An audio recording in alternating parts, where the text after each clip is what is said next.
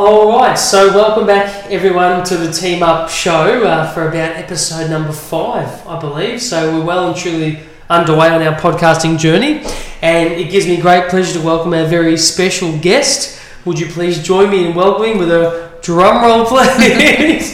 Kathy Reid, how are you? I'm doing very well, Brandon. How are you? Yeah, I'm fantastic, and I'm glad we've actually finally found the time to get around to this, because it feels like we've probably been crossing paths in similar environments for probably 12 months. Absolutely. You know, yeah. I mean, Geelong's probably to blame for that. Mm-hmm. For those of you listening and watching, both of our businesses or us as individuals are based in Geelong, which is an amazing regional city for startups and tech in particular. Mm-hmm. So much so that Kathy's going to tell you all about what she does and some work she also does abroad, which is exciting. And also talk about her role with Mycroft, and also I thought today we'd delve into voice technology, because that seems like a real buzzword at the moment in an area that's growing, changing. Absolutely. So you're probably getting annoyed about the fact that I've done a really long intro, but it's only because once Kathy starts, I'm going to struggle to stop her, which isn't a bad thing. So you're not going to get a word in, Brandon. So before we jump into voice, which is I'm so excited to talk more and share with our audience more about,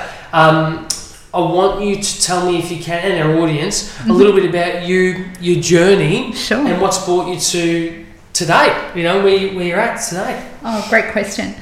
So as you might be able to tell, I'm a giant geek, both figuratively and literally. So I'm a senior technologist. I've had a 20-year technical career in a range of different technologies. I've worked in web development, video conferencing, digital signage, and now I'm working in voice tech. I wear a number of hats. So I'm the president of an organisation called Linux Australia, which advocates and promotes for open source within Australia. So if you've ever been to WordCamp or Drupal South or LinuxConf or PyCon AU in Australia, you've actually been to a Linux Australia event. And I'm also the Director of Developer Relations at Mycroft AI, which is a Kansas City-based voice startup. And one of the key reasons that I chose to take the job with Mycroft was that they're open source, so they work in open source voice tech. So yeah, a really good overlap of skills and passions. Yep, excellent. All right, so most recently, Kathy and I had the pleasure of interviewing Kathy at Technology Geelong's Tech Lean event, where you were a guest speaker. Mm-hmm. And one of the takeouts for me from that event was just being able to witness the type of people that were in the room. Mm-hmm. We had obviously small businesses and enterprise businesses, and we had people who were at different stages of their technological journey. We wouldn't call it a knowledge level, it's a journey. And I really appreciated from that event in particular the ability to be able to ask any question and feel comfortable that with technology in particular, because it's changing so much, that there was so many things I had in common with other people and things I needed to learn. I think you spoke on Internet of Things, big data, things along those lines. Did you get a chance to talk about voice? No, not at that event. Obviously, you can only fit so much into a single day. Yep. And I don't think Stephanie would have been able to get me off the stage if she'd let me have a go at voice as well. But I'm sure at some stage in the future we'll be able to come back around and cover voice as well. Yep. All right. Well, so today we're going to talk to Kathy. We've just got an insight into her journey and what she does day to day. We're going to talk to her about her predictions for the future. We're going to ask her a bit later on about who she's following online and what she's reading. But for now, what I thought we'd do is really delve deep into this space of voice technology. Obviously, we've seen and heard a lot recently around its developments and how it's advancing technology incredibly, and it's creeping into our homes literally now. And so I thought maybe you could give an insight for people who really are pretty green when it comes to voice technology. Sure. And why you think it's becoming such a dominant space all of a sudden. I mean, we're obviously broadcasting on a podcast, which is really come into vogue, even though we were discussing off air that it's been around for quite some time. And also, video here, but also the mediums at which you can use voice are becoming a lot more frequently used. So, look, that's enough from me. You're the expert. Let's delve into it. You tell me, the impression of how it's going and Sure. yeah. So what we're going to do here, I'm actually going to take you back 20 years. Yeah. I'm a bit of an older techie. I'm not going to tell you how old I am because I don't want to have to lie to you. But when I was starting out my technical career, computers didn't necessarily have mice. We used something called a command line interface. We typed into the computer gave us back a response to the screen. Then mice came along, and we had different types of keyboards, and then graphical tablets came along. And if you're a gamer at all, or if you've ever used an Atari or a PlayStation, you'll be using user interfaces like the Wii controllers. So they're all different types of user interfaces, and they've formed like an evolutionary timeline. Voice is just another user interface. So voice is a way to control devices or technologies instead of using a touch screen or a tap or typing or clicking on a mouse. So it's just really another user interface. So that's where it sits in terms of an evolutionary timeline. There's a couple of reasons why voice is starting to take off now as a user interface. I think one of them is driven by humans and our behaviour. Yes. So there's a lot of literature coming out at the moment about distraction and how distracted we all are. Yes. So for instance, you don't want to be on your phone while you're driving. You don't want to kill someone because you got a text and you had to read it. So we're getting distracted by our technology, and we need to find ways to design user interfaces that provide a more seamless, less distracting experience. And I think voice is a very natural user experience. Yes. How many of you have dinner and cook dinner while you're still talking to the family about their day? It's not a distracting user interface. So I think that's one, we're getting distracted. The second reason I think voice is starting to take off is about the advances in technology we've seen over the last couple of years. And I won't get too techie, it's okay. You don't need to hit a command line just yet. But there's a couple of major advances that we've seen. One is that we've seen advances in machine learning and something called neural networks. Okay. So in voice technology, neural networks are very important because the systems need to figure out what you said. Yeah. So Brandon speaks differently to the way that Kathy speaks, and John speaks differently to the way that we both speak. And so the neural network needs to figure out what we said, and keep in mind that there's 7 billion people on the planet. There are thousands of languages. Not everybody speaks with a Midwestern, American accent. Y'all. Hi guys in KC. So we need to have some processing power that is able to do what we call speech-to-text recognition. So looking at speech and extracting from that speech what people said with a reasonable level of confidence. And the technologies that do that over the last couple of years have become much more advanced. So neural networks have become much more advanced. For instance, TensorFlow from Google, which is a machine learning and neural network platform, has become much more advanced as well. So I think they're the two drivers that we're seeing in voice. We've got the distraction driver. We want natural user interfaces. And we also have the technical advances that make voice interfaces possible. So I'm a big Star Trek nerd. Yeah. I love my science fiction. And the original series in the 1960s and the second series in the 1990s, they all had user interfaces. Computer, do this for me. And we're now taking that from science fiction into science fact, and I just find that incredibly exciting. Well, I mean, I've noticed from a general perspective that I see more people using their voice commands on their phone. So Siri and like with Android. But also, more and more people now are obviously venturing into the home with their Google Home or their Alexa. And look, I've used one personally myself. I would say that still at times it can be quite challenging with my requests coming through. But is that just a teething problem that you think will be superseded and become better and better very quickly? Absolutely. Yeah? Absolutely. So is it learning from us? Absolutely. So basically, with machine learning and with a neural network, the neural network is trained on a set of data.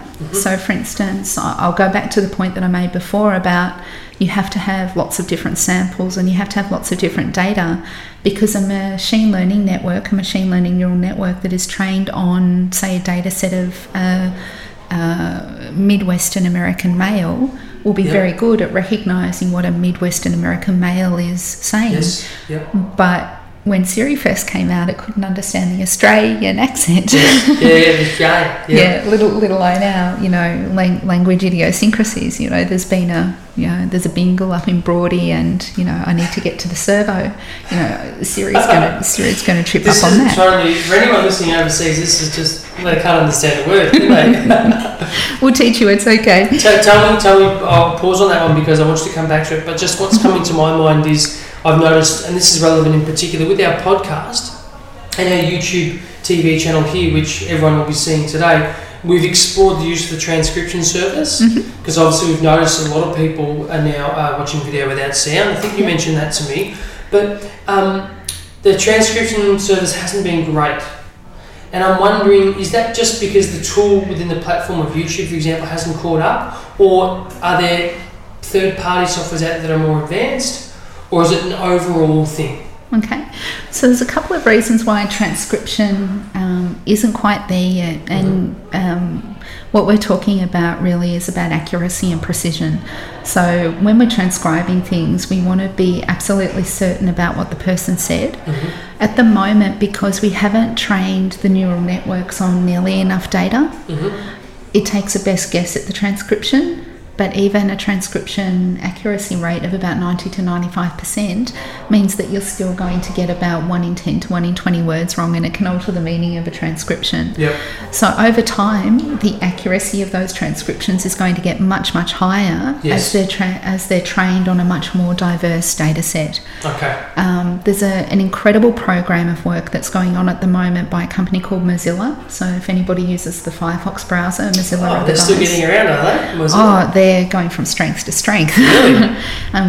You should see what they're doing in the IoT space, but that's for another podcast. Yeah. So Mozilla is working on something called deep speech. And what they want to do, part of the problem we have with transcriptions is that a lot of these training data sets are proprietary. They're not shared between companies.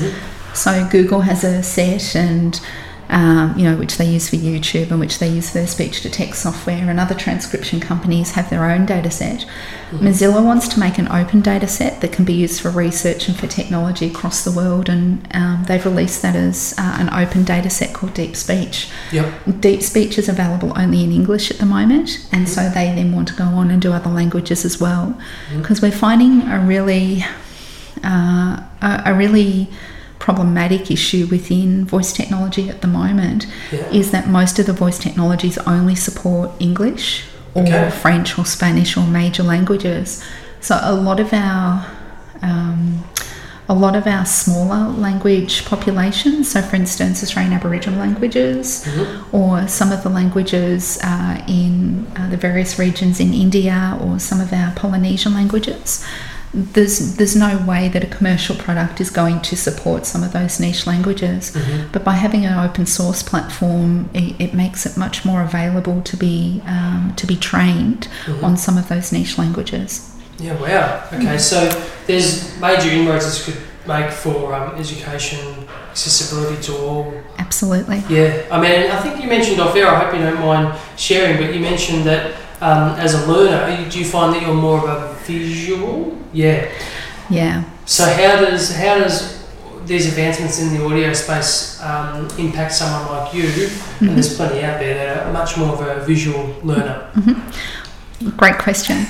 So what's a lady who prefers visual learning and reading doing in a voice technology area? So I think that the key benefit that it provides is transcription. So for instance, if there's a long podcast and I can get a transcription of that low cost, very easily automated, so that there's no burden to the podcaster. You already do a huge amount of work in putting together the content for a podcast. Doing the transcription's another layer of that.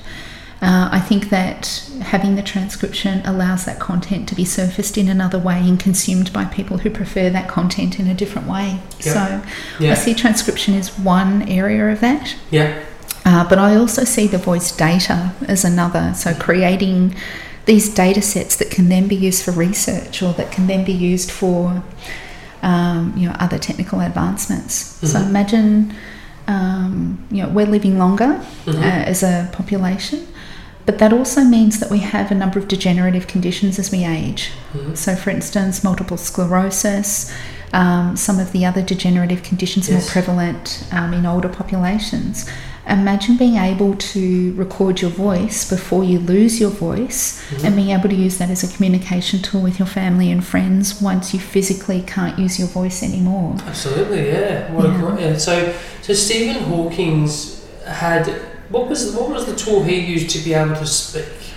Was that a computer system that was connected to his brain somehow, or I'm not sure. I just recall that obviously the difference there is the voice that was being used as his whilst he couldn't speak was just a robotic sounding machine type voice. But what you described there, oh my god, that would be an amazing product to think that you could have your personality and your voice stored and then draw upon it to communicate once you've lost the ability to. Sure. Is great, yeah. And this has been driven by some technical advancements. So there's it's not so much a technology, but an approach called Tachytron that's been released by Google, and it's about how they use machine learning technologies to train a voice model on a particular person's voice.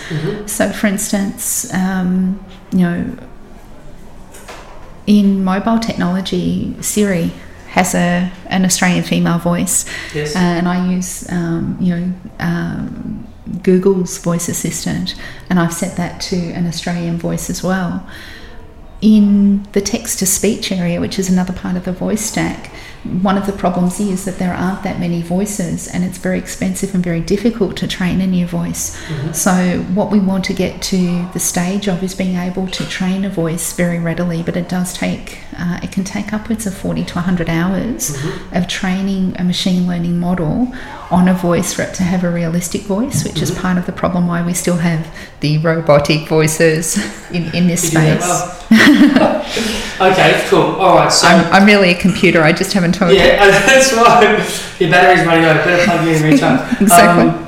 So okay, well, I think we've covered the audio part to a degree. We could talk forever on that, but I think we've covered the advancements and how relevant it is and how important it is to find out more about. We've got a big startup audience, given that obviously we're based out of a startup incubator here. And I think probably what's left to ask you is, I'll leave the startup advice for last, because I reckon people would probably like to know from you, what are you currently reading? Yeah. Or is it reading or what? Avid reader, Brandon. So I have about 6 or 7 books on the go at once. Yeah, I get bored and skip and come back. Yeah. So I'm reading quite a few things at the moment. I'm reading Clay Shirky's book on cognitive surplus. Okay, so Calatio. How do you spell that? Sorry, Clay Shirky. Oh, Clay Shirky, sorry. Yeah, he's got a book on cognitive surplus. Yes. And it's about how we can use some of the spare brain cycles we have for collective good. So a lot of that book covers the open source movement, but it also covers things like online communities and how we can build collective good with very minimal effort. And it talks very much about, as we have automation and technologies that help us, we still want to realise our intellectual potential, and talks a little bit about that. So I find that incredibly interesting. There's another book that I've read recently. I can't remember the name of it off the top of my head. I should have researched this before I came onto the show. Do you get through them quick? I do. Once I get hooked, I can't stop. And it's a book by Sarah. I'm going to get her surname wrong. I'm sorry, Sarah. Sarah Wachter-Boeck. But it's we'll Google it. Thank you. It's all about how technology is inherently sexist, and how, because technology hasn't been designed with a diverse design team, some of the defaults and some of the things that technology do are incredibly sexist, racist, and homophobic and transphobic. And the key learning that I got out of that book was really about the rigorous thinking we need to do with the defaults that we set as technologists, and the huge ethical consideration that we have to give to technical projects to make sure that we're not only delivering things that are technically correct, but that are ethically and morally correct as well. Yes, I was trying to bring up, I think I had the wrong Sarah Uten. She solo navigated around the world on a boat. Maybe that's the other one. Wrong, Sarah. I think it's called Technically Wrong or something like that. But it's probably the best book that I've read in the last couple of years. Oh, here we go. Yep. Yeah. Sarah, what's your vulture? What a name. Yep. Wow. I knew I wasn't going to get that correct. I'm sorry, Sarah. No, the book, so it's technically wrong, and it's sexist apps, biased algorithms, and other threats of toxic tech. So that's a great read, yeah? Oh, it's awesome. What else? One more. Yeah. Oh. So I have to confess something to you, Brandon. I'm a huge fangirl of an author called William Gibson. Okay. William Gibson is the reason that I got into technology and started a technology career. Yes. I'm reading a book of his called The Peripheral at the moment. I've just started it and I'm hooked. But the thing that I love about Gibson's novels is that when I read the novel, I know that in 5 years' time it's going to be science fact, not science fiction.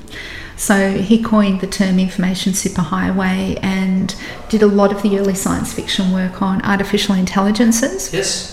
And there's a particular novel of his that rings true with me at the moment called Adoru, where an artificial intelligence is actually a superstar. Yep. So this artificial intelligence construct is this massive superstar. Mm-hmm. And I keep thinking about the way that we manufacture celebrities and pop stars. Yep. And I just wonder how long it is before we have an artificial intelligence that's as big as Britney Spears or Justin Bieber. Well, it sounds like... Have you watched Black Mirror? Oh, Netflix? Yes. It almost sounds remotely close to that episode about the American Idol show. Yeah, I mean, to a degree, but I agree. How long until we'll have a manufactured celebrities? Oh, for sure. Yeah. You know, and robot celebrities. And then you've got to take that a step further. And there's a fantastic book by an author called Neil Stevenson called Interface. Yes. And I swear this is fiction, but it's where the American president has a stroke and they connect into a bunch of electrodes and then he does policy development based on media polls. It's fiction. Wow. And I just wonder how long before that actually becomes reality. So, yeah. If not already. Exactly. So, yeah, I love reading science fiction because I know that before long it's going to be science fact. Yep. Excellent. All right, so as I mentioned, we've got a big startup audience and also established businesses and people who are looking to embark upon a startup. Mm-hmm. So they're coming at it from two angles. There's people who are really fresh and green, then there's others who are established businesses looking to apply their craft but in a startup environment. Yeah. Now, obviously, you've got enormous experience with tech, but from that, I'm sure you would have been exposed to so many startups to the point where you've probably seen many come and go. Yep. And I'm not sure if, in your opinion, quite often the ones that have been successful have necessarily been the ones you predicted to be from the beginning. Mm-hmm. But I'm interested to know if there is an element of predictability that you've started to uncover a little bit with your exposure to startups. Sure. That you could share with our audience so they can know some key things to focus on as a priority to ensure that. Yep. Really great question. And I think what you're asking is what's the universal recipe for success for startups? Yes. And yes, please. I would have to say that I don't think there is a universal recipe. Oh. I'm sorry. I'll pack up my bags and leave right now. But I think the successful startups have some really good secret ingredients. Mm-hmm. They have a great culture. Yes. You know, they obviously have a very great team with a very diverse range of skills, experience, and also viewpoints and mindsets. So startups really are all about solving a problem. Mm-hmm. You know, when you do things like product market fit or when you're looking at your value proposition, a startup is there because it solves a problem. Mm-hmm. And we all know that there's multiple ways to solve a problem. So on a startup team, you need people who can tackle problems from various different angles. Mm-hmm. And as a technologist, I absolutely value and respect people who bring to the party a humanities background And what we're seeing at the moment is that humanities specialists, so people who do a liberal arts degree or people who do a classical education, often have huge amounts to bring to technical startups as well, because they're very, very good at understanding how people are going to react or what the bigger picture is behind a technical product. So I think diversity in startups is an absolute must. Yep. And we're starting to see some empirical evidence come out now that shows that companies who have very diverse teams have a very much stronger bottom line. So diversity is a recipe for success. Unreal.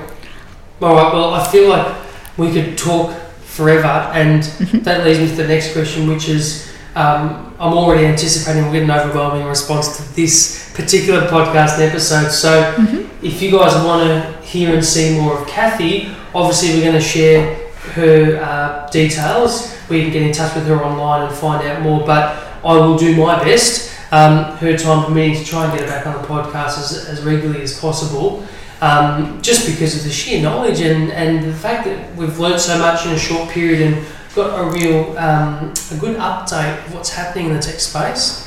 I think that's incredibly relevant for our audience, and I'm learning, so selfishly I'd love to have you on more if possible. So we'll work towards making that happen, but for now, Kathy, thanks so much for your time. Absolute pleasure, Brandon. Thank you for the opportunity. Oh, pleasure. Thanks for coming on the show. We'll share it with you soon, guys. You'll find this on YouTube, Stitcher, iTunes, Spotify, and across social media. So thanks again, and see you all. Another amazing episode here on the Team Up Show. Thanks so much to our wonderful guests. That's it for now, guys, but don't forget to rate and review us on the iTunes Store, on Stitcher and Spotify. And to get in touch with us, maybe you want to be one of our next guests, or maybe you've got some suggestions for our content, we're more than happy to hear from you. You can email through at info@teamupdigital.com.au and find us across social media on LinkedIn, Facebook, Instagram and Twitter. For now, thanks so much for listening, guys, and we'll see you on the next episode.